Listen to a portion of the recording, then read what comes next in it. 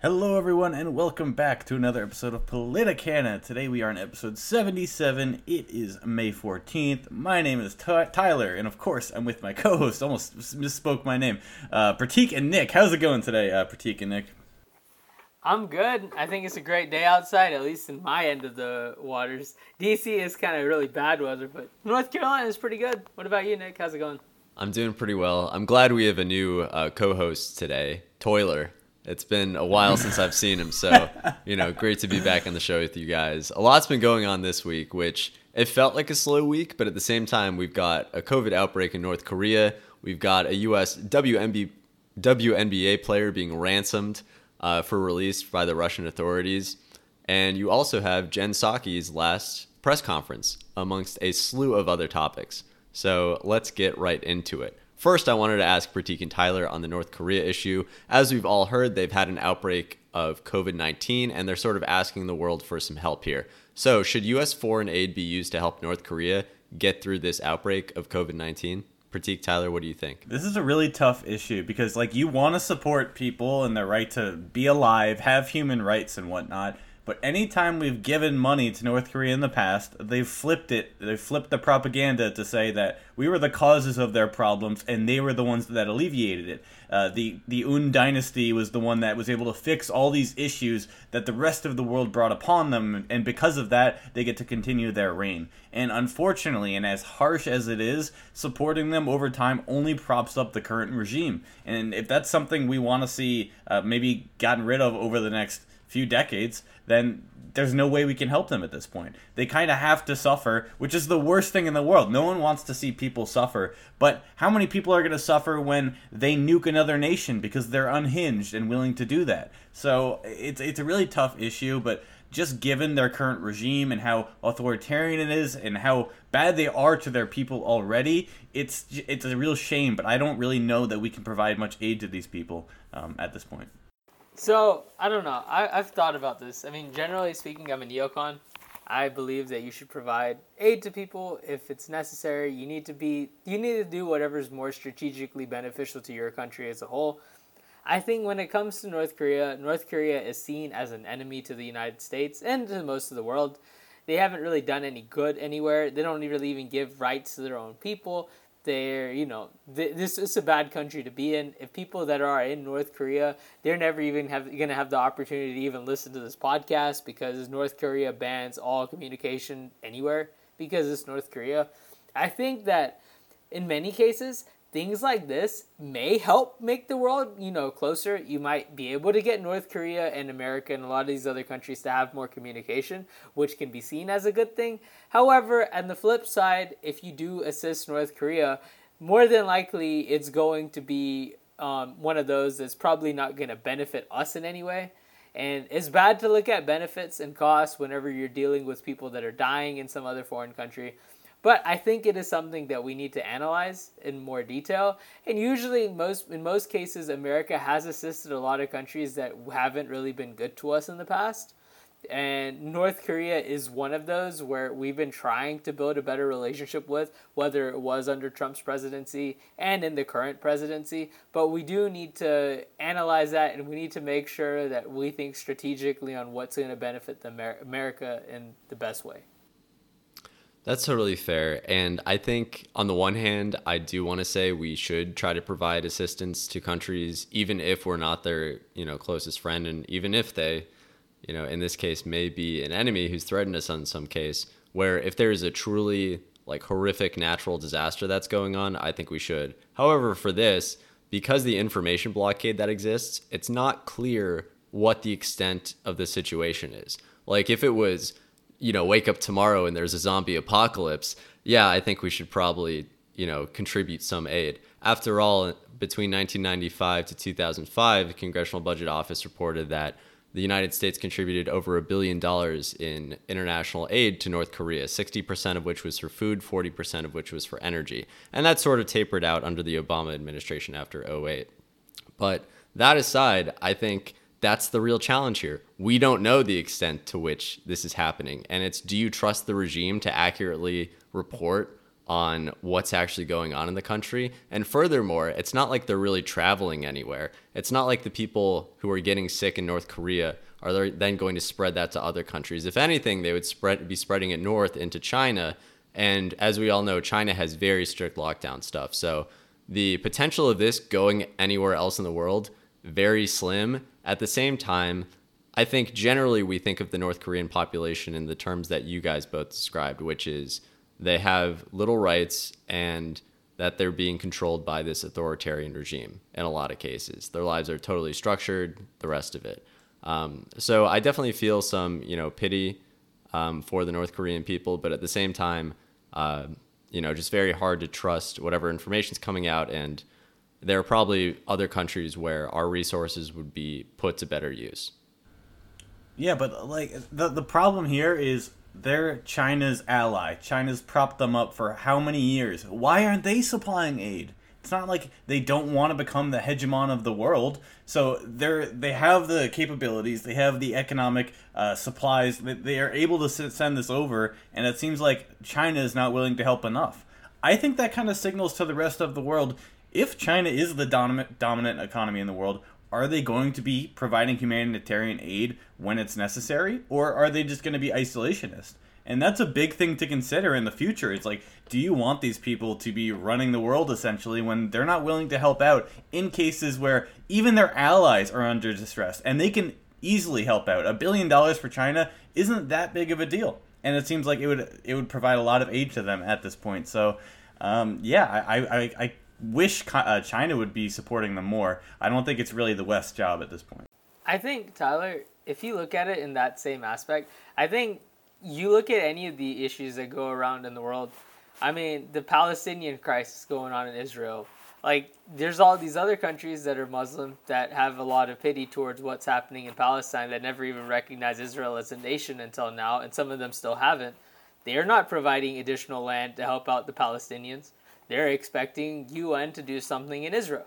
Same thing goes with a lot of groups like that. The Kurds have still been wandering aimlessly trying to find an actual home in the Middle East. I think the same situation is the same thing in North Korea. I think with North Korea, the other problem is that when we think about foreign aid, you have to think about the morals of foreign aid. If you provide foreign aid to another country, and we've provided foreign aid to North Korea, granted, but when you provide foreign aid to another country, that means that you're literally financing them in some capacity to probably keep their same regime that's in power in power. So if you give any money to anybody in terms of foreign aid and provide any assistance, that also comes with that side message that's attached to it. Is that, like, let's say we provided all this assistance and stuff to China, or we built them up in trade and all this stuff. In the end of the day, we are financing all the atrocities they commit on their population by, engaging in trade with them. Same applies to foreign aid, and that same system has been in place in a lot of countries that we've provided aid to, including countries like Iran, Saudi Arabia, Pakistan, in the past or in the present, or Cuba nowadays, because we're trying to help out their regime. Like, you've done a lot of kinds of that kind of stuff in the past, that moral argument should be in place, but it hasn't meant anything. Why did we provide North Korea with aid? I mean, they're worried about, like, they're going to nuke us and they don't have any rights and all this stuff. We shouldn't help them at all, but we do. So my point is, with all that stuff, is that if you ever look at American foreign policy in the past when it comes to aid, it doesn't generally make any sense. Because we help out all these countries that literally want to bomb us and call us all kinds of crazy names and want to do all kinds of bad stuff to us. But we let it go because we see all these people are dying and we need to help. That's a good point about Israel. I wasn't really thinking of that parallel, but in terms of in the United States, the BDS movement, boycott, divest, and sanctions, that's sort of saying we should not be funding the Israeli government because of what they're doing to the Palestinian people. I think the same logic kind of, like you were saying, applies to the North Korea situation, which is if you don't support the regime, if you think they're truly, kind of rotten to the core and what they're doing right now isn't the way they should be governing and that it's unjust, evil, unfair, then yeah, you're right. We shouldn't support them. So very solid point, Pratik. Tyler, anything you want to say to cap this one off? Yeah, I mean, why should we subsidize the regime? It just makes no sense to me, and I don't think we should do it. Or if we do it, we get some kind of concession where we're like, hey, we're going to bring in some people I don't know exactly what we would do. Maybe you have to open up a little bit. Maybe we need our own agencies going in there to see the true extent of what COVID's done to your nation so we can provide the amount of aid that is actually necessary. And if maybe certain steps are taken, I could see it being reasonable. But right now, you're right. We're just financing a regime that we don't want in power anyway. They keep saying, oh, we're in talks, we're in talks. North Korea is playing the U.S. They're continuing talks only to continue talks. There's nothing is going to come of these talks. It's not going to happen in the near future. And in the long term, the only way the Kim regime is going to be taken out is by their people rising up. And that's very difficult and unfortunate. It's going to take an extremely long time. But that's not going to happen if we keep propping up this regime. It just makes no sense. So, well, I guess so. Things internationally, still some tension, still some issues. Russia isn't the only game in town in terms of things to worry about in the world. But how about domestically? Things must be going great at home, right, Pratik? What's been going on recently? Not really, but Jen Psaki had her final press conference that happened yesterday. She's going to be replaced by Karine Jean-Pierre. And the press conference covered a lot of variety of issues. It was primarily focused on the American Rescue Plan, which is this major law enforcement plan that's going to create more and more budgets to be put into local communities and throughout many of the larger cities for them to increase more community policing and to increase the amount of funding that goes into responders and services and providing higher salaries to police officers to entice them to join the force. And that's close to $10 billion currently, and the president is wanting to provide an additional $30 billion in the new funding, which will come in the 2023 budget, which he's going to propose in the near future. Well, that was the main point of the talk. There wasn't much controversy around it. Republicans and Democrats aren't really split on the issue of law enforcement. Democrats just like to talk about how, the law enforcement, the situation that's currently in place may tend to be racist. There's more crime that happens because cops are not of all the different, it's not as diverse of a community, and they need to have a more diverse police force to be able to, assist in the community needs and engage in more community policing, essentially. Then you have the other main talks of the day where, in terms of the questions, involve baby formulas, gas prices, and inflation. So, obviously, with baby formula, you've been seeing recently that there's been a big shortage when it comes to baby food and baby formula that's available in the markets, in the supermarket, and that has led to people freaking out a lot about what's going on. And they're like, we need to help, provide food to the babies. It's actually like the opposite effect of, this is like the pro-life people argument, is they're arguing that we care about the babies. We're worried that they're not having enough food. This is a problem with the Biden administration. They haven't done enough to try to increase the amount of baby formula supply. And because they're not doing that, is harming the, health of the babies themselves and all this other stuff. And that's been the main point of contention. Even the former First Lady Melania Trump had something to say about it, and she took shots at Biden, saying the administration isn't doing a good enough job at making sure that they're protecting the lives of civilians, including the babies, by not trying to help out increasing the supply of baby formula. And then last but not least, obviously, gas prices surged at record highs of $4.43 a gallon, which is the highest in the history of the United States. This is Biden's legacy, basically, is he's always going to be remembered for having the highest gas prices in the country of all time.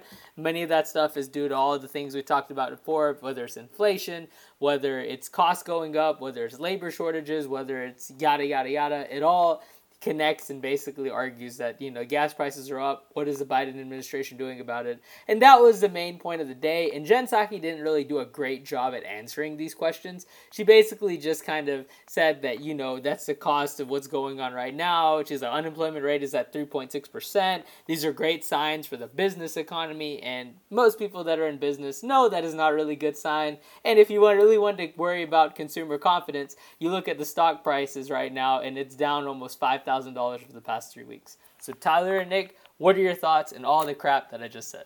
it is not good. the country is not in a good place. Well, here's the thing. Everyone with Biden, when they elected Biden over Trump, they basically said, look, Biden, he's not the best guy. He's old.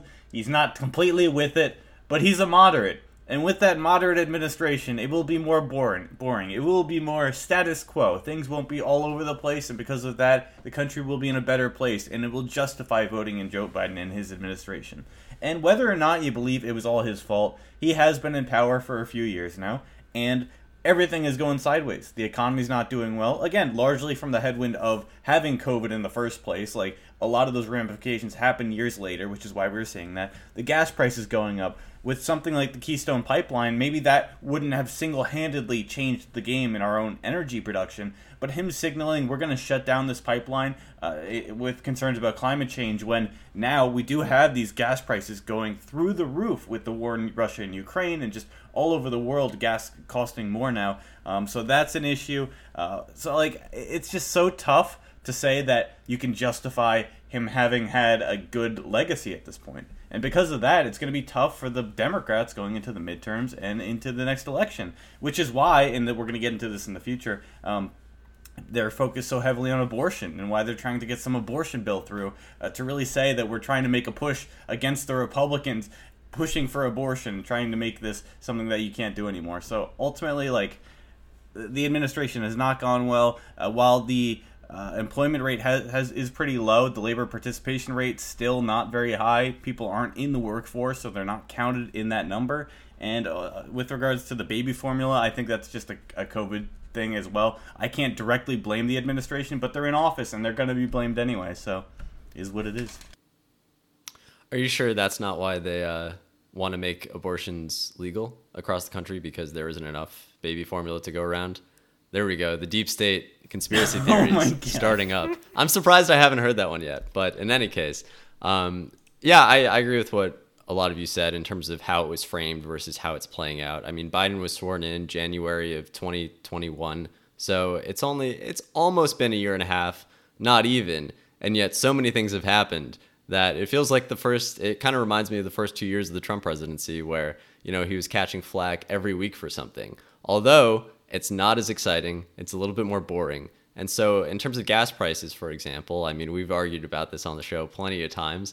I can certainly concede on that one where, for example, gas production now, if you look at crude oil production, weekly average in the United States, both, lower 48, and then if you consider the entire country, which includes Alaska, the average is higher than it was now than the first 2 years of the Trump presidency. However, it ramped up over Trump. And so right before COVID hit, it was around, I want to say 13,000, just about. And now it's at 11,875. So compared to that, we are not near what the height was under Trump. By a little bit, but still not near. So in terms of what you're saying about Keystone, being able to transport oil more efficiently, not having to put it on any sort of trucks, putting it through pipelines, and that goes for gas as well. Again, Keystone XL. Things would have been cheaper. I don't know if we still would have been insulated from the price shocks. I still think things would have been higher, but the extent to which they would have been higher, I think, is certainly something to debate. And I think we can all agree, and I can concede, that under Biden, gas prices are higher than they would have been under someone like Trump, who would have gone full steam ahead and really encouraged the production a lot more domestically than this administration is doing. For as much as they say we're releasing the strategic reserves, that's not exactly the same as bolstering new production.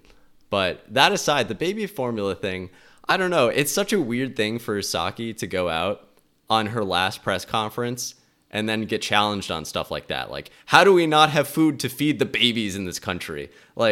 If you're really thinking of someone's last press conference, you want them to go out with a bang. You want them to say, look, we passed this $1.9 trillion bill that's going to fundamentally improve American people's lives across the country. We're spending on infrastructure, transportation, all this good stuff that people really like.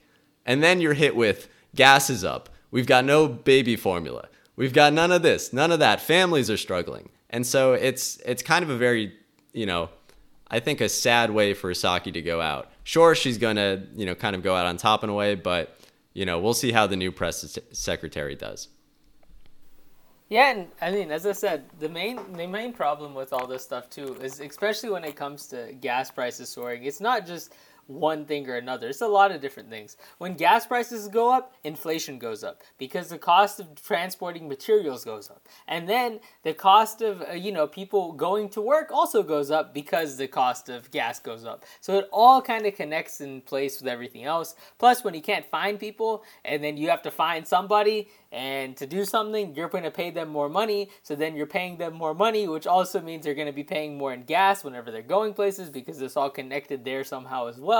So the thing is that all of this stuff is kind of a loop which happens whenever you can't find people or when you can't find supplies. It's all connected. And the same thing with the gas stuff in this situation too is that with the Russia-Ukraine war going on, that's also led to gas prices going up even more. But gas prices were already through the roof before Russia-Ukraine even started. This is only multiplied to that effect. So it's one of those that it's bad, and this is going to be a part of Biden's legacy. It's the same as in the past whenever Jimmy Carter was president, and the only thing any of us can ever remember about Jimmy Carter, because we weren't there in his presidency, was all those documentaries that talk about how expensive gas was and how people had to stand in lines and how bad the economy was because the whole, oil embargo and yada, yada, yada is what you remember, and the Iran stuff.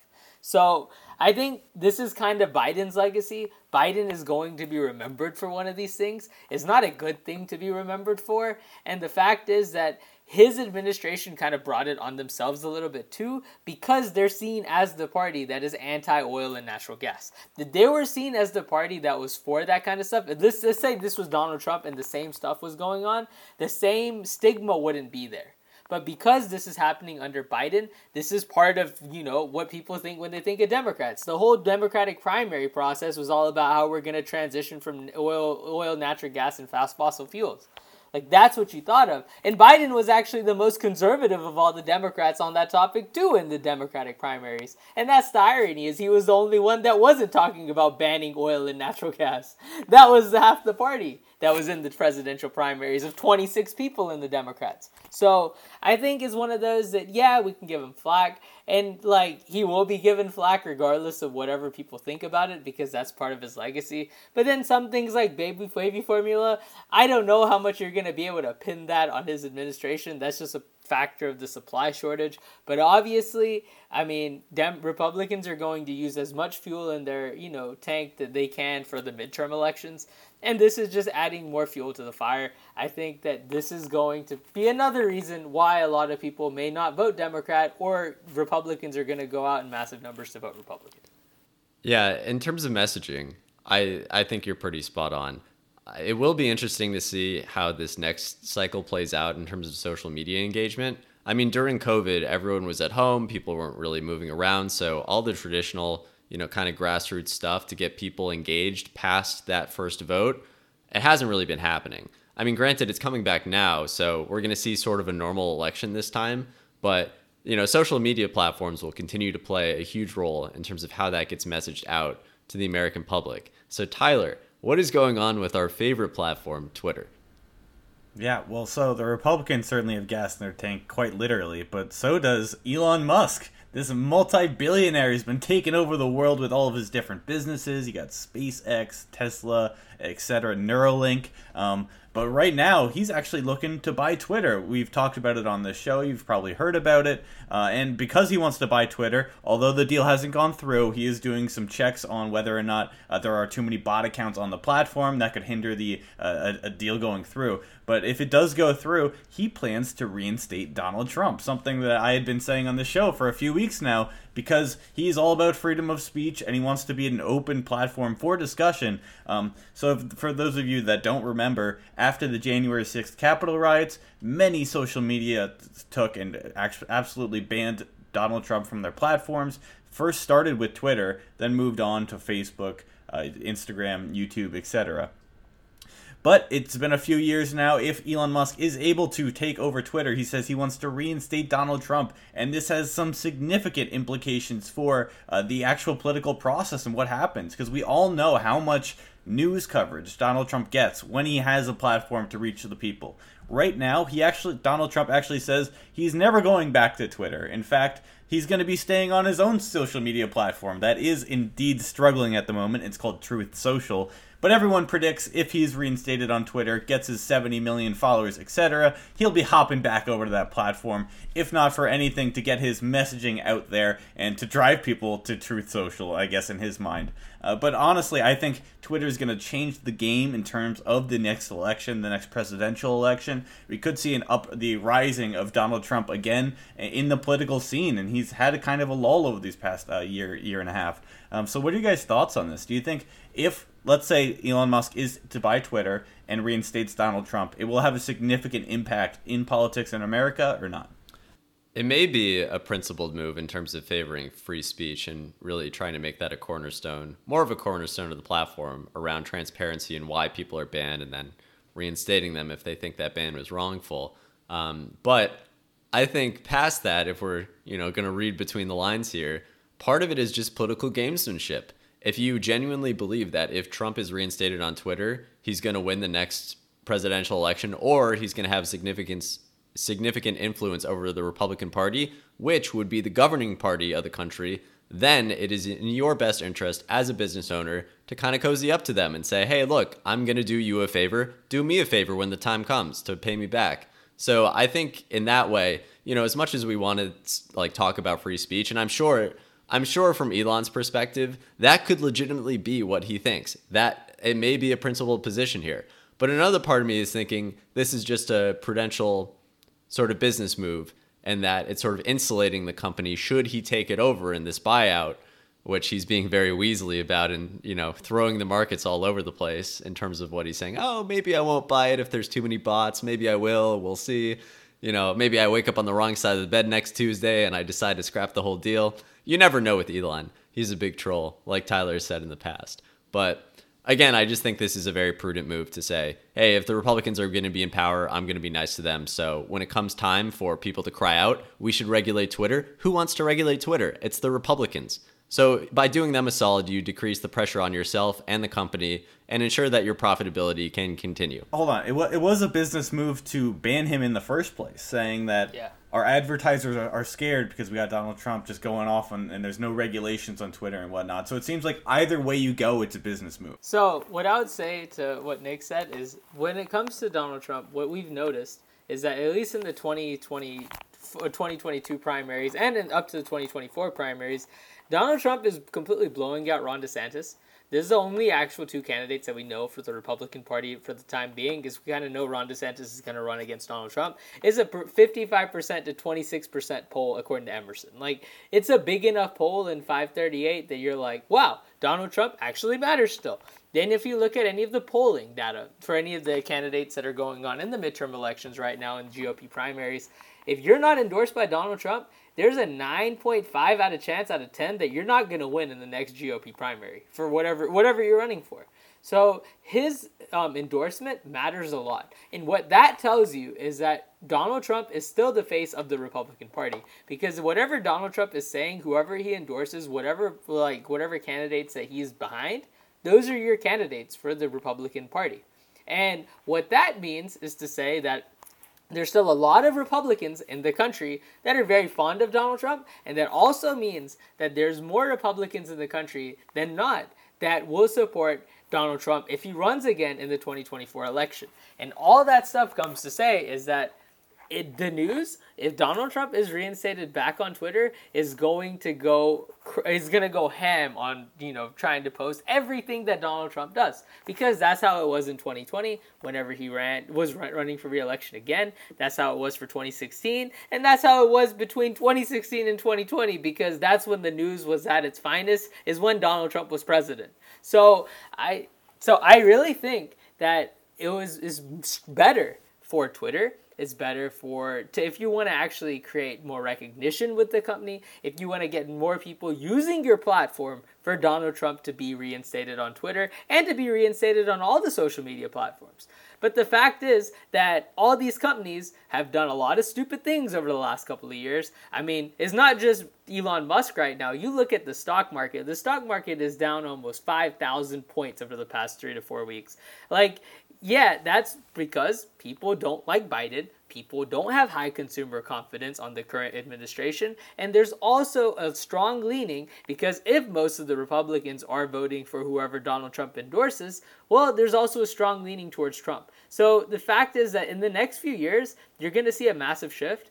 You're probably going to see Republicans sweep a lot of houses that they haven't swept before. And all of this gets connected back to this whole Twitter debate. Because if Donald Trump is reinstated on Twitter, that's going to mean wonders for the company. It's going to mean wonders for the stock price. And it's also going to mean wonders for Donald Trump as a whole. And for most of the Republicans that are going to be voting for Donald Trump. So I think if you look at it in the big picture of things, Donald Trump is basically back. There's nothing you can really do about it. The Republicans may have tried to do whatever they can to alienate themselves from Donald Trump, and it's probably going to backfire even if they're incumbents, because you're going to have people that are going to lose if they're not endorsed by Donald Trump.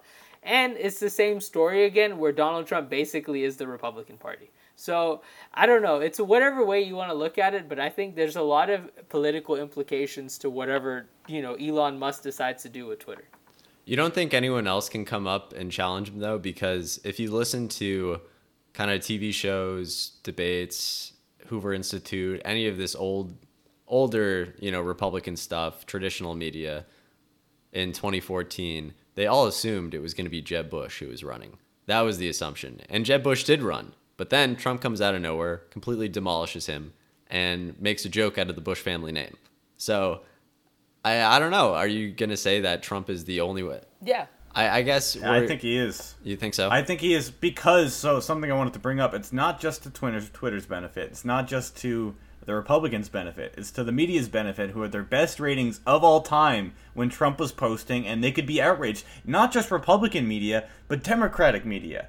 That means basically all of traditional media is going to be covering Donald Trump. And I don't think anyone else is going to be able to get that kind of exposure. I don't know if that Trump can be out-Trumped, let's say, in the PR game. I think that's what he's best at. So it doesn't even necessarily have to do with policies or competence. It has to do with exposure. And purely him being exposed to so many people, I think is going to give him a big leg up in that next election. And it's funny how in the Democrats, too, like, their approval rating, whatever the situation is, in the end of the day, if Joe Biden was to run again in his primary, and let's say he wasn't president, or if he is president, or whatever the situation is, he is still the leading person in all of their presidential primary polls. They don't have anybody even close to Joe Biden. The closest person they have to Joe Biden is Kamala Harris.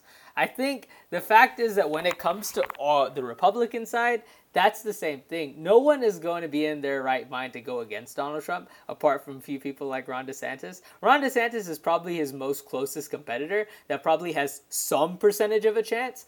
I don't really see any of these other, potential opponents really going against Donald Trump, because they know what Donald Trump means, and eventually they're all going to need Donald Trump whenever they're back in their political seat in office. This is politics. These people are all corrupt. They're all trying to do whatever they can to get back in office to make money off you and me and every other person that's a taxpayer. So I think if you look at it from all that aspect, Donald Trump still has his way in that party. I don't know if he's going to win in a general. I don't know if, what is going to happen.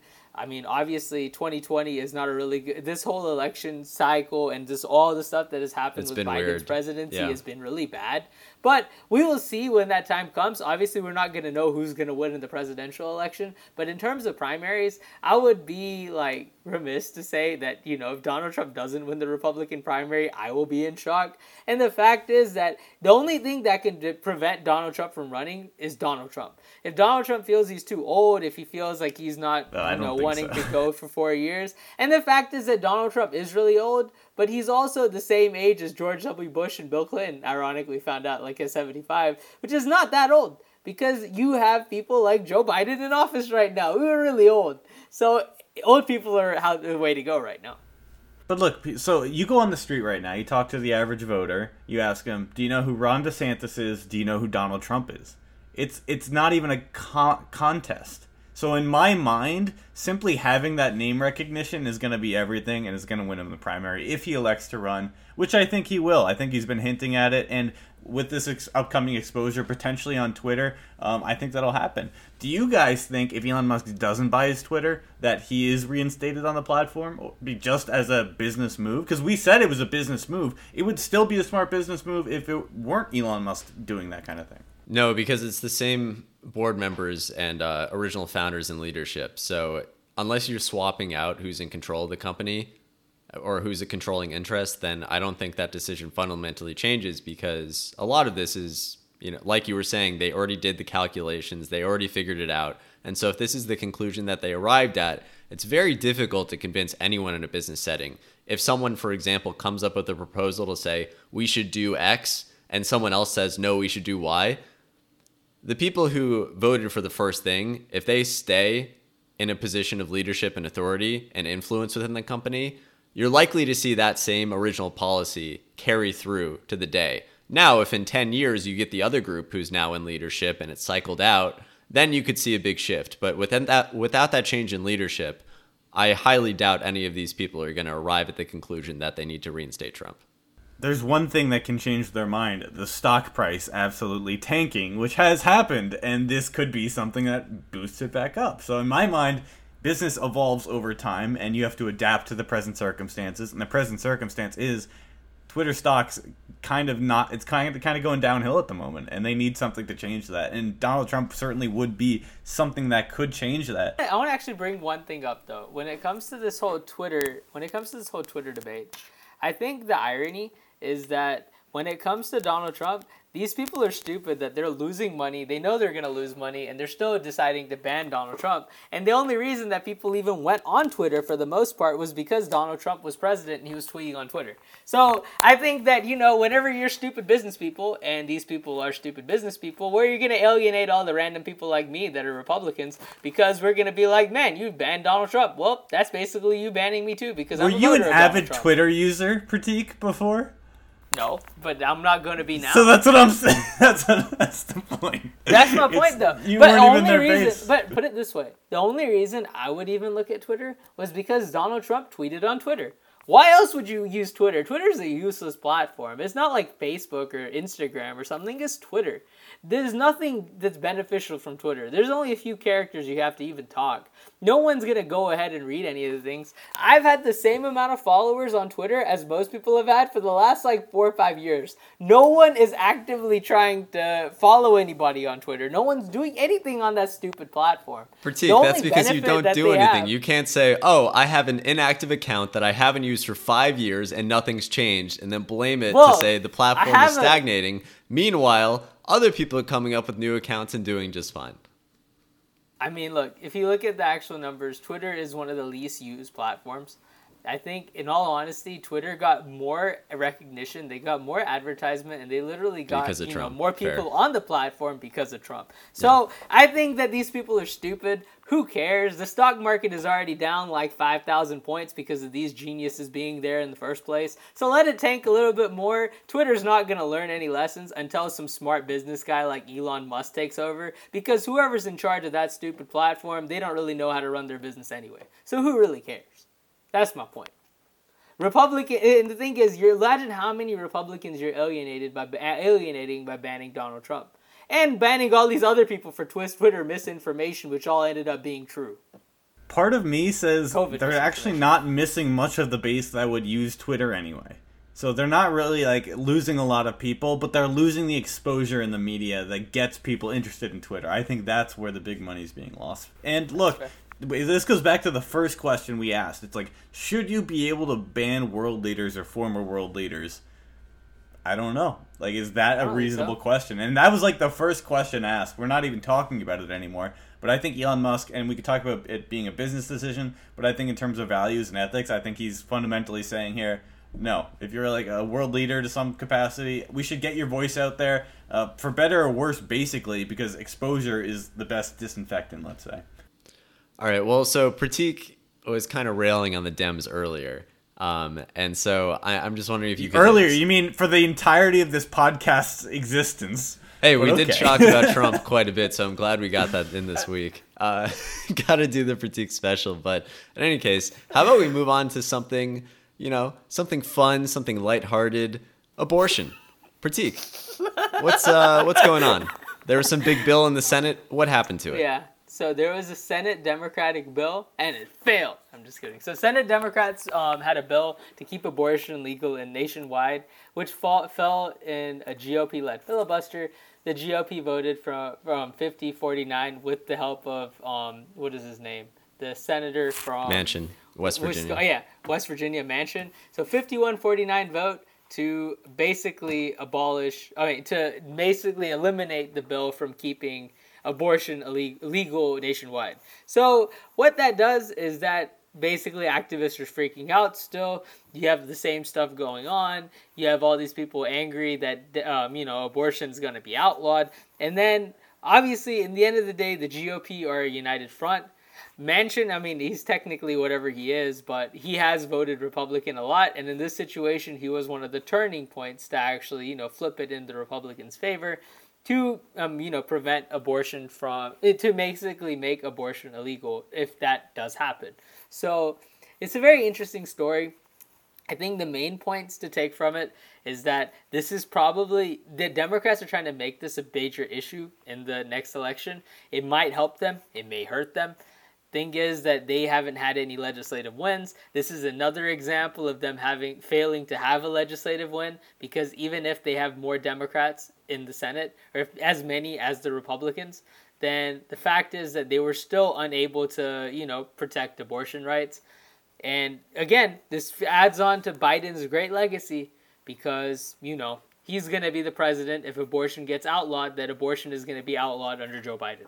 So what are y'all's thoughts on this, all this stuff? I don't think the Democrats expected to get the vote. I think they expected to now be able to say, look, Republicans voted against it, even after knowing that Roe v. Wade is likely to be appealed because of the leak. So I think that's just purely as political ammo moving into the next election, say, look, we tried, but none of them were getting on board. And because of that, we can't actually provide abortion protection for you in the future. You mentioned, I don't know if it's going to help them or hurt them in the next election.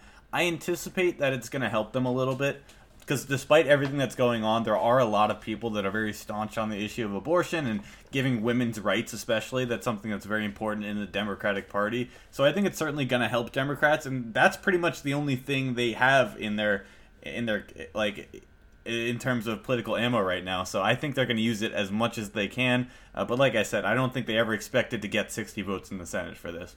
I think it'll help in some districts, but not in others. If you're a remotely savvy Republican, what you can say is, look, the Democrats aren't even all agreed on this. They couldn't even get this bill passed, and they had the majority.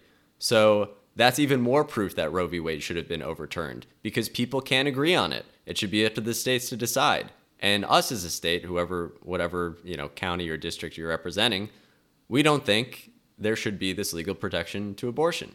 And granted, they would frame it a little differently, but I think by Manchin voting no on this, it's showing the continued disunity within the Democratic Party, where I don't know what Manchin's future is going to be, quite frankly. I understand that we've talked about this plenty of times on the show, where he's voted against the Democrats' majority pretty much every chance that he's had available on big issues. Smaller issues he goes along, but the big issues, the ones that really count, whether it was the big infrastructure plan that Biden was trying to pass, or it was, the second one, not the 1.9 trillion, but the other vote that he and Kyrsten Sinema voted no on. And now this one with abortion, he's voting no. So in a lot of ways, he's like a black sheep of the party. He votes more like a Republican in all these situations when it's a really big national vote. And I just don't know what his future is going to be within the Democratic Party. It makes people sort of question, what does it mean to be a Democrat if someone like Manchin can hold such opposing views to the one I own? Now, if you actually look at his opinions, he is more of a Democrat than people give him credit for. But he'll pick these like 2 or 3 fringe cases and then kind of pat himself on the back and say, oh, look, I found, one loophole that I wasn't totally happy with. Therefore, this legislation should not go through. And there's the common saying that's, don't let the perfect be the enemy of the good. And I think Manchin suffers a lot from that. He's looking for perfection, something that he can really get behind. But look, maybe it's a principled line and he's drawing a line in the sand and just won't do it. And you got to respect the man for that. But at the same time, if you're a Democrat and you're holding a vote like this, it's very difficult in terms of the messaging, especially when the common messaging is, if you look across the country, most people, in terms of Gallup polling and others, are in favor of Roe v. Wade and are in favor of this sort of abortion protection. And you've got millions of women in the country who, are going to be pretty heated about this and who it's going to be affecting. So I think that's the, sadness in all of this is, you have something this big and there's not even a national referenda. You feel like your voice isn't even being counted on something that major, where this wasn't up for election last time. All the people who are in right now, they weren't running on abortion, but now going forward, they will be. And so we'll see how that shifts in the polls. But unfortunately, much like what happened with Afghanistan and other issues, there's probably going to be something else that comes up closer to the midterms actually taking place that could derail all the momentum that's behind the abortion movement right now, abortion access movement. And I think the other thing we always have to keep in mind when it comes to abortion is that the people that are usually the most vocal about it are the people that are going to have strong opinions about the issue. Most people don't have a lot of strong opinions. They're either going to be pro-life or pro-choice. They're probably somewhere in the middle. Well, when it comes to these kind of things, whenever it leads to something like this, you have to look at it in a political perspective a little bit. This is why I think Democratic Party is generally been a better, stronger party than the Republican Party has, being a Republican. Democrats are usually united on all fronts, regardless of whatever the issue is, regardless of however they feel about it. They all vote one way and they all vote in one direction, and that's why that party generally succeeds much more than our party. They had one guy vote against their Democratic Party, and this whole vote failed, and that was Joe Manchin. We have a ton of Joe Manchins in our party. Right now, our party is voting as a united front, which is like the first time we've ever really done that.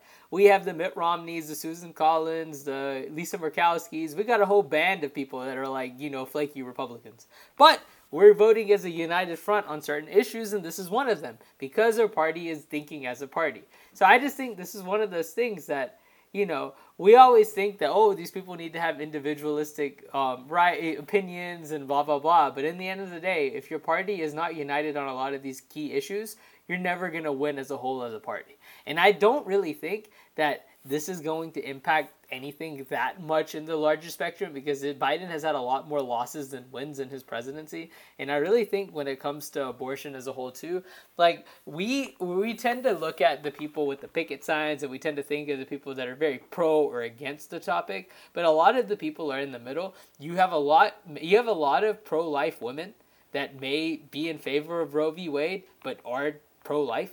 You have a lot of women in general that are very split on the topic. It's not it's not a black and white issue.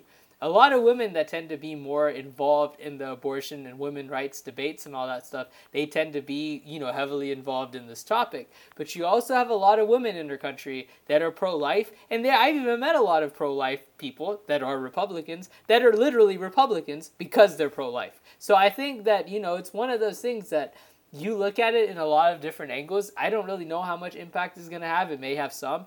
But the fact is that in the end of the day, this is going to impact Biden's legacy in some way, because in the end of the day, they had abortion outlawed, and it's going to be under his presidency, and this is going to be the vote that is going to be looked at in the future as being the vote that would have tried to, prevent all this stuff from happening and preventing Roe v. Wade from being outlawed. And it failed because the Democratic Party wasn't able to unite as a whole front. And this is the same thing Republicans fail at doing all the time, but for a change, Republicans have got their act together. So, well, I don't know. It hasn't gone through, though. Roe v. Wade has not yet been repealed. Yeah. Just like how Finland hasn't joined NATO yet. So, Nick, do you want to tell us about the prospect of Finland joining NATO? Can I just say one last thing on the abortion issue? Yeah. So one thing I wanted to note is that, you'll see this a lot online a lot, which is that you'll see this places like Reddit, Twitter, other online spaces, where it's, if the majority of the country is in favor of abortion services and protections under the law, then why doesn't legislation like this pass? Why did this not go through in the Senate? Well, the People's House, Congress, is the House, okay? That's where you have actual population representation, okay? It passed there. You get to the Senate the Senate is overly representative of rural interests in states that have very little in terms of population. So in terms of, having a state like Wyoming or North Dakota or South Dakota having the same level of vote as all of California, New York, pick some other big liberal state. Rhode Island, Connecticut. Right. Yeah, that's fair. That's fair. But But Pratik, it is a fact that Republicans are overrepresented in the Senate in terms of population. So I just wanted to offer that as one thing where the Senate is truly, all right, the states balancing against each other. And that shows that the states are split. While the overall people of the country, by pure population, can be in favor of it, you could also have this split amongst the states, which means that it doesn't get passed. So I don't know if that's even remotely helpful, but just wanted to say that that's how the government is structured. And so if you have an issue with that, then we may need to fundamentally restructure the government. I don't believe in that. I believe in checks and balances. But in any case, just wanted to offer that to say most people did actually vote for it, and that's how representatives did vote in the House. And before Nick takes Finland, I want to rebut that a little bit. The same argument that Nick just made, think of all the states in the country that vote Democrat all the time. Vermont, for example, Rhode Island, New Hampshire, they represent the entire country, by the way. The small states, the same as the North Dakotas, the Idahos, the Wyomings. The problem with all this stuff is that in the end of the day, whenever the midterm elections take place, and when Republicans sweep House, the same argument that Nick is trying to say is that, the House voted in this particular way. The House is going to vote really red in the future. So the thing about Congress is Nick's right. It's always changing. But the fact is that, when you have certain things going on, it's not only one issue that's going to change the country. People have, I'm pro-choice, but that doesn't mean anything. Because I'm going to vote Republican because I'm Republican for a lot of XYZ other issues that you've heard of in the show. So I think it depends. You might believe something, but that doesn't mean you're going to vote based on that one issue. But then you're going to have a lot of single issue voters that are voting on abortion. But more likely than not, the people that are pro-life are going to vote Republican and the people that are pro-choice are going to vote Democrat. And that's never going to change because that's the only issue that they care about.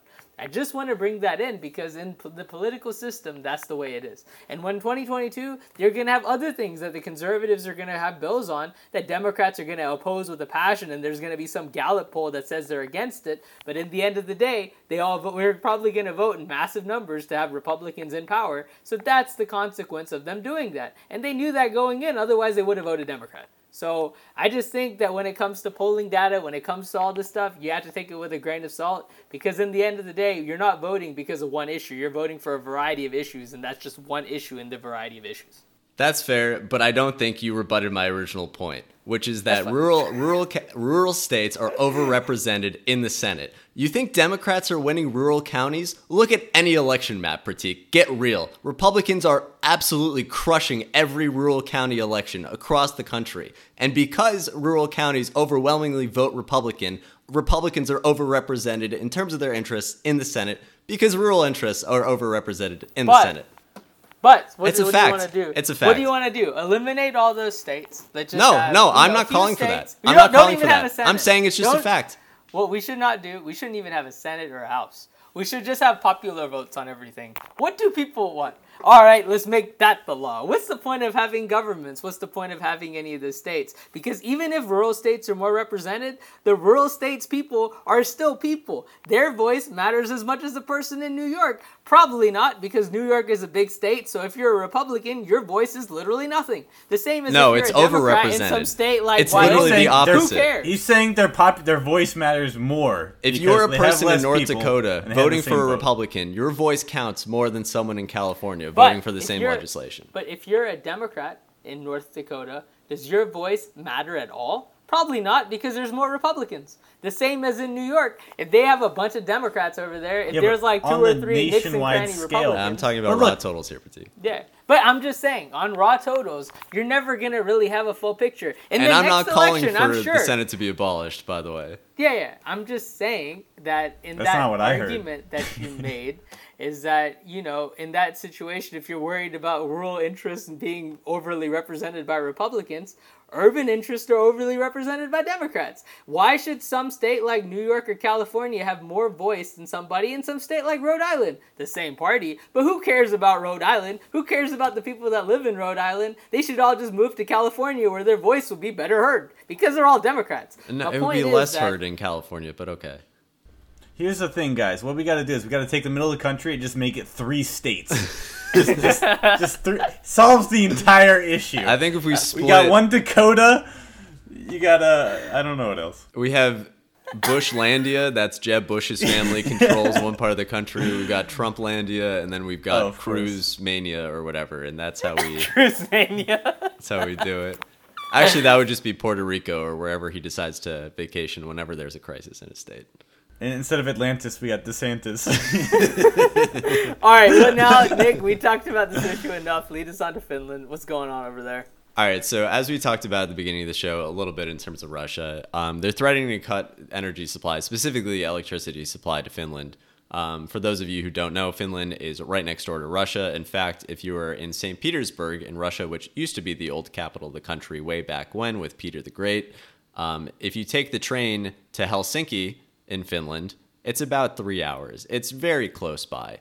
They're neighbors. They're neck and neck, right next door. So Russia is saying that if you guys actually vote to join NATO, it's going to be a big problem. Don't do it. And because you're even thinking about it, we're threatening to cut electricity off from your country. And so that's a pretty big deal. That's a pretty big threat. We'll see if they go through with it. But, I mean, Finland's been getting serious about trying to join NATO. So, Pratik, Tyler, do you think it's even a good idea for Finland to try to join NATO when someone like Russia is right on their doorstep? Yes. It's tough because they've actually been invaded by Russia before during World War II. So it's not like there isn't precedent here. And we know Putin loves to say, well, the Soviet Union used to be this, therefore we should collect all of those states back within the Union. So, it's tough. I think it is a good idea because you are preventing any sort of attack that's going to happen. They can try to shift their energy imports. It's going to be very difficult. Their energy prices are going to be much higher for a period of time. But I think in the long run, it's going to be helpful for them to have that NATO protection because they could just be invaded one day and then they'll go, I wish, just like Ukraine, I wish I was in NATO. I wish I had some sort of protection against Russia, given that they are right on my borders.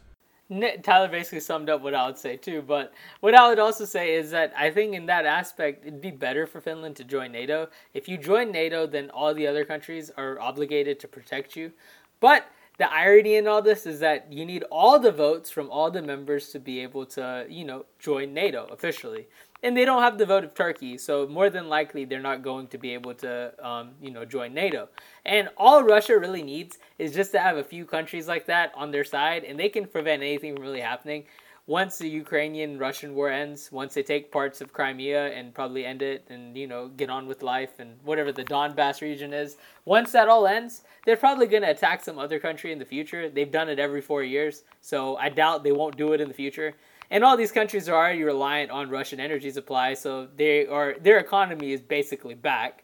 And their economy is doing good right now because they basically made adjustments to all the countries that banned them to other countries that are willing to buy their crap. They're not doing good. They've spent probably $100 billion plus on this war. There's no way their economy is doing as good as it could have been had they not gone in, at least in the short term. Long run, I don't know if they conquer Ukraine. Maybe that'll compensate. But long run, whenever you have all these countries dependent on your energy and electricity, in the end of the day, you have an upper hand over a lot of those countries. Forget about the economic side of it. In terms of the military side of it, even if you have all these other problems in place, even if their military is not able to get their crap together, overall, they have more resources than everybody else. And in the end of the day, if there's other factors that you have to put into place on how, what Russia is doing, all these other countries are dependent on their electricity and energy, they basically have a free pass to do anything that they want. And if the country is not a member of NATO, we already saw it with Ukraine, none of the other countries are going to help fight back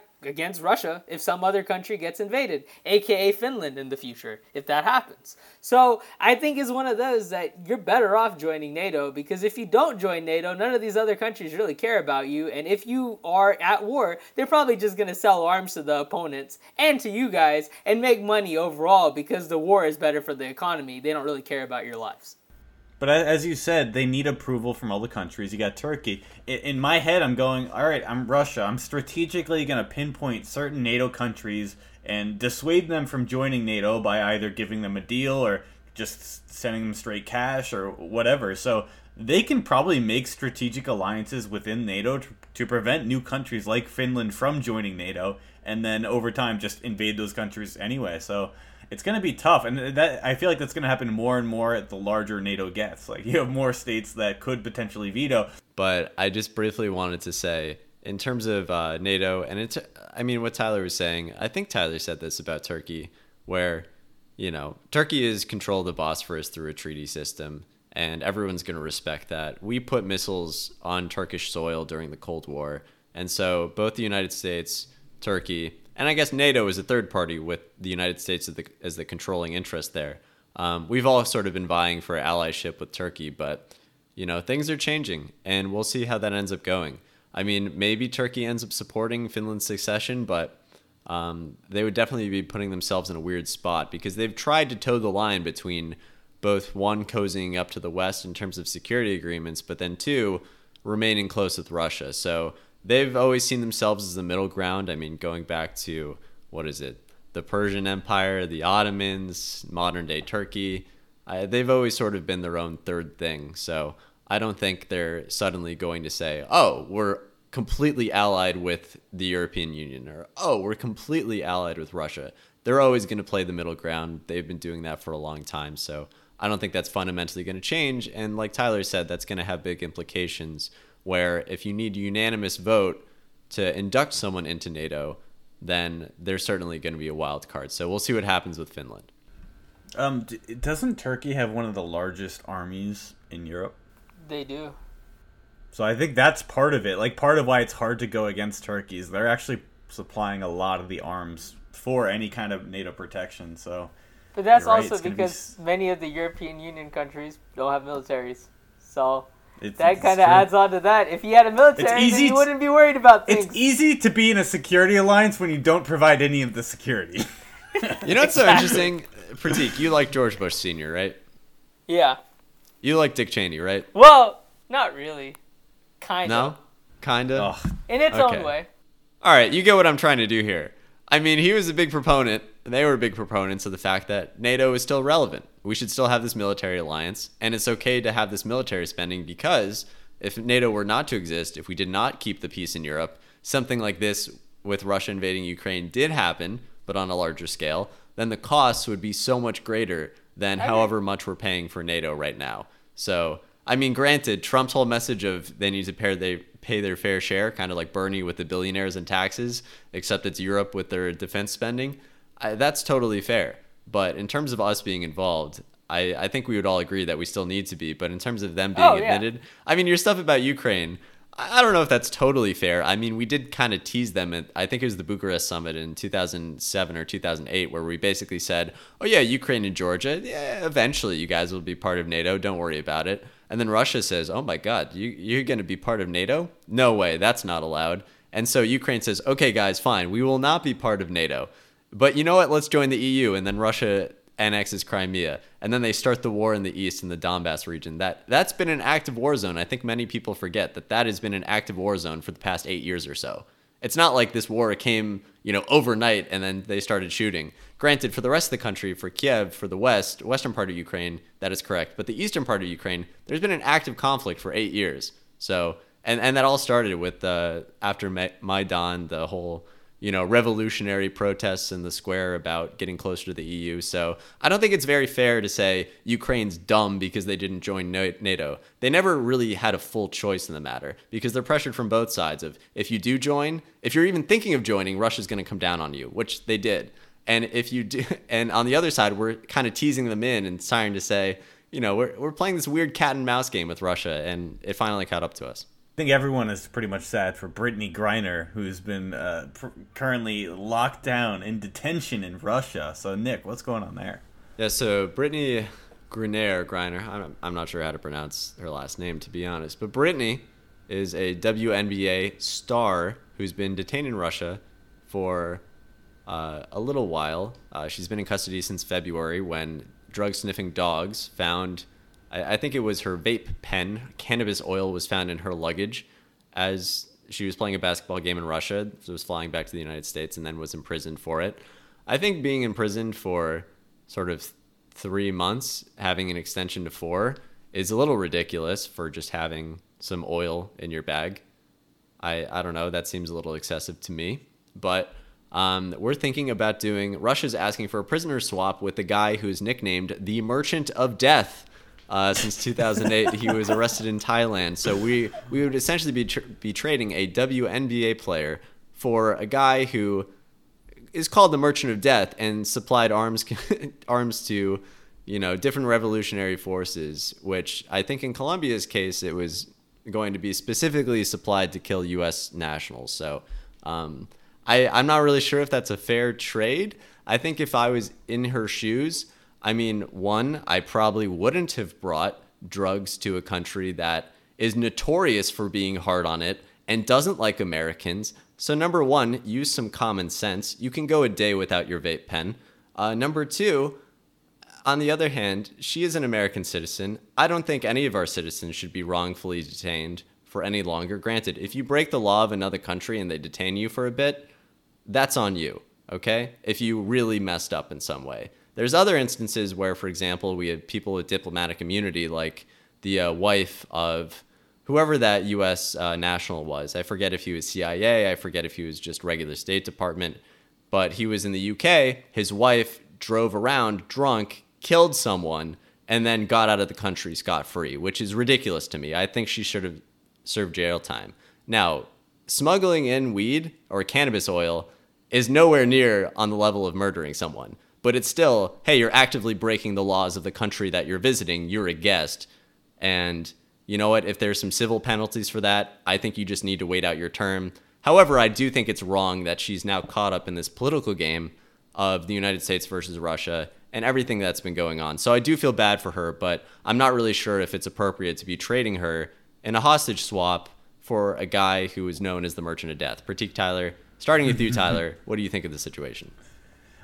So do you know why she was in Russia? Was she playing in a basketball game? Yep, basketball women's game. Basketball league? Yep. Basketball game. Okay, yeah. So looking it up, it is a real shame she got caught up in between all the political tensions between the U.S. and Russia.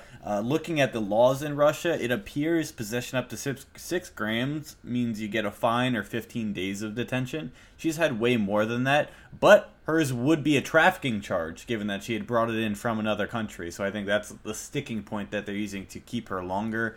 It is a real shame. I don't think we should do the swap, unfortunately. She shouldn't be detained this long for what she had. But again, when you go to a different country that has different rules and laws, you're kind of accepting whatever rule of law is in the land. And if you get caught with something that's against their law, then you're going to be punished for it. I don't believe women in the Middle East should have to wear burqas in some places, but if you're a woman that goes to a place that requires burqas and you're not wearing it, you're going to be punished. And what are we going to do about it? It's not that we believe you should be punished. It's you're under their jurisdiction and you're going to be punished because of that. But yeah, seeing an American citizen caught up in between this, it's really unfortunate. And I had mentioned it before the show, but let's say she was a star NBA player. There would be a lot of outrage and protest and uprising about getting these people back and how much of a human rights violation this was and how unacceptable this was. But given that she's a WNBA star, people aren't really speaking about it. We found this article, but most people probably haven't heard about the situation. I had heard about it periodically, but only because I was reading the news more often. And if I weren't, I would have no idea. If I went on the street and asked someone, they wouldn't know who she was. So it's just unfortunate all around. I hope she's able to come back soon. But being exchanged for the Merchant of Death, I'm not sure that's the right move for the U.S. I disagree. I think you should bring her back into America. Even though there's certain laws in place that she, broke, and there's certain things that she should have done differently. And I do think that it's kind of stupid. I agree with Tyler for you to break the country's laws by bringing this stuff into her bag in the first place. She should have been smarter about it. In the end of the day, she's an American citizen. And regardless, these people are supposed to be granted diplomatic immunity. We don't really have great relationships with Russia, so I don't understand why America and Russia decided to play a basketball game in the first place. But because they did decide to play a basketball game, I think that these people that are in these games should be given diplomatic immunity. They should be treated with more respect because they're a member of a different country. They're foreign national. And I do think that in the end of the day, regardless of how bad this other person is, and this other person is really bad, the Victor Bout guy who's an arms trafficker that's convicted in the U.S. that has some Russian, heritage, and he's part of Russia. In the end of the day, the person that Brittany Griner is an American basketball player, so she is an American, and you have to bring those people back because those are American citizens. I don't really care what sports league she plays in. I don't care if she's a woman or if she's a man. At the end of the day, she's a sports athlete that was sent to play in Russia because of the American, league that sent her to play there in the first place. No, that's not true. Looking it up, it appears she was going to be playing in a Russian league. So I bet for WNBA, to make more money, maybe in the offseason, they actually go to play in different leagues. It appeared she was playing for Ekaterinburg in Russia's professional women's basketball league, and the drug charge she was sentenced under carries a maximum penalty of 10 years in prison, which is pretty crazy. I agree. I guess, and I didn't know that part. But in the end of the day, still, she's an American national. You need to try to bring them back. I don't understand why. In the end of the day, she has broken the law and all this stuff, and it's bad. But she's still an American national. I agree she should be brought back, but should she be traded for the Merchant of Death guy? That's the real question here, because Russia's kind of dictating the terms. If you want her back right now, that they're saying, we'll give you her back, you got to give us this guy. My personal opinions is that you should. And even if this person is really bad, in the end of the day, there's an American life currently at stake, and this person's life would be at stake if she's stuck in Russia for 10 years in jail. I think Does it not set a bad precedent? Does it not set a bad precedent of, if you just detained an American citizen, you can basically trade him for whoever you want to? It does set a bad precedent, but it sounds even worse if they don't bring somebody back that's American, that's stuck in some country in Russia because they're an athlete and they decide to play in some league, but they didn't follow some orders. So because of that, they're detained for 10 years, and that person's career is absolutely destroyed. Let's look at she's an American. Let's look at it over the long term, and she's caught up in the middle of this. It really sucks, but let's say in 20 years they do this 10 times. That's worse than us holding our ground now and them knowing we're not just going to trade anyone for whoever any American citizen you detain. But in the future, Americans would be smarter over not having possession of other things whenever they go to different countries. Would they? Look, you do it. Again, this is the thing, is that in this situation, you're in a weird situation with Russia. Who's even to say that she's going to be back 10 years later? We don't know. She's going to be in jail for 10 years. We don't know if you're going to let her back into our country. But the fact is that that's the current rule. And, if there are American citizens like that are stuck in other countries, that should be priority number one over trying to prevent them from having a convict back from their country into their own country. Because either way, we're getting rid of a convict from America. And they're probably not going to be allowed back into our country anyway. So they're just eating in some prison cell somewhere. And we're paying for them in terms of taxpayer money. So I really think that in the end of the day, you're still losing. Even if this person is still here, might as well send that other person back. They can do all this smuggling stuff in Russia if they feel like it. And we can have some athlete back that is a member that represents America on the national stage. And as an athlete that is playing in a different country. How do you feel about difference of opinions? The WNBA paying her full salary while she's in detention? I think it's a nice sort of gesture of goodwill, even if it is, since it's the WNBA, it's probably like $20, but still nice of them to be paying her salary. Yeah, that's good. It makes sense. She was apparently a star. I don't follow. Yeah, she was the number one draft pick in 2013. And she's a gold medalist. She's won twice with the U.S. women's team, so she's really good at the sport. And it's very sad, but we'll see what ends up happening, because at this point it's up to the, whatever the president's position is for hostage negotiation. It's been ratcheted up to that level, so we'll see what the outcome is. Pratik, I'm surprised at the end of your statement you didn't go, and I believe that because I'm a neocon. Well, this has nothing to do with that. If most neocons would disagree with me on this topic, they'd be like, that person's a convict. The convict is much worse than the athlete. You know, convict's gonna cause crime. Athlete, you know, they don't cause crime that much. Convict's worse. But, you know, you can't really look at it. I mean, they're still Americans. In the end of the day, I care less about some convict person that did crazy stuff 10 years ago over some athlete that's an American that's stuck in some other country, because in the end of the day, they're an American. You know, it would be wild. It's all about human rights. If any of this was prescribed. Let's say you go to a doctor, they're like, oh yeah, you need some cannabis oil. You know, you're really tense lately. You got to chill out a little. You got a, very difficult, stressful job. And then you go ahead, you go to some country, you whip out, your cannabis oil. And then they're like, hey, this is illegal in this country. What are you doing? I think that's why we need to legalize it everywhere, Tyler. I think that's the message here. No, well, actually, so there are rules about that. Some countries that have medical marijuana would accept it, but if they don't accept medical marijuana, then it doesn't really matter what kind of prescription you have. Yeah.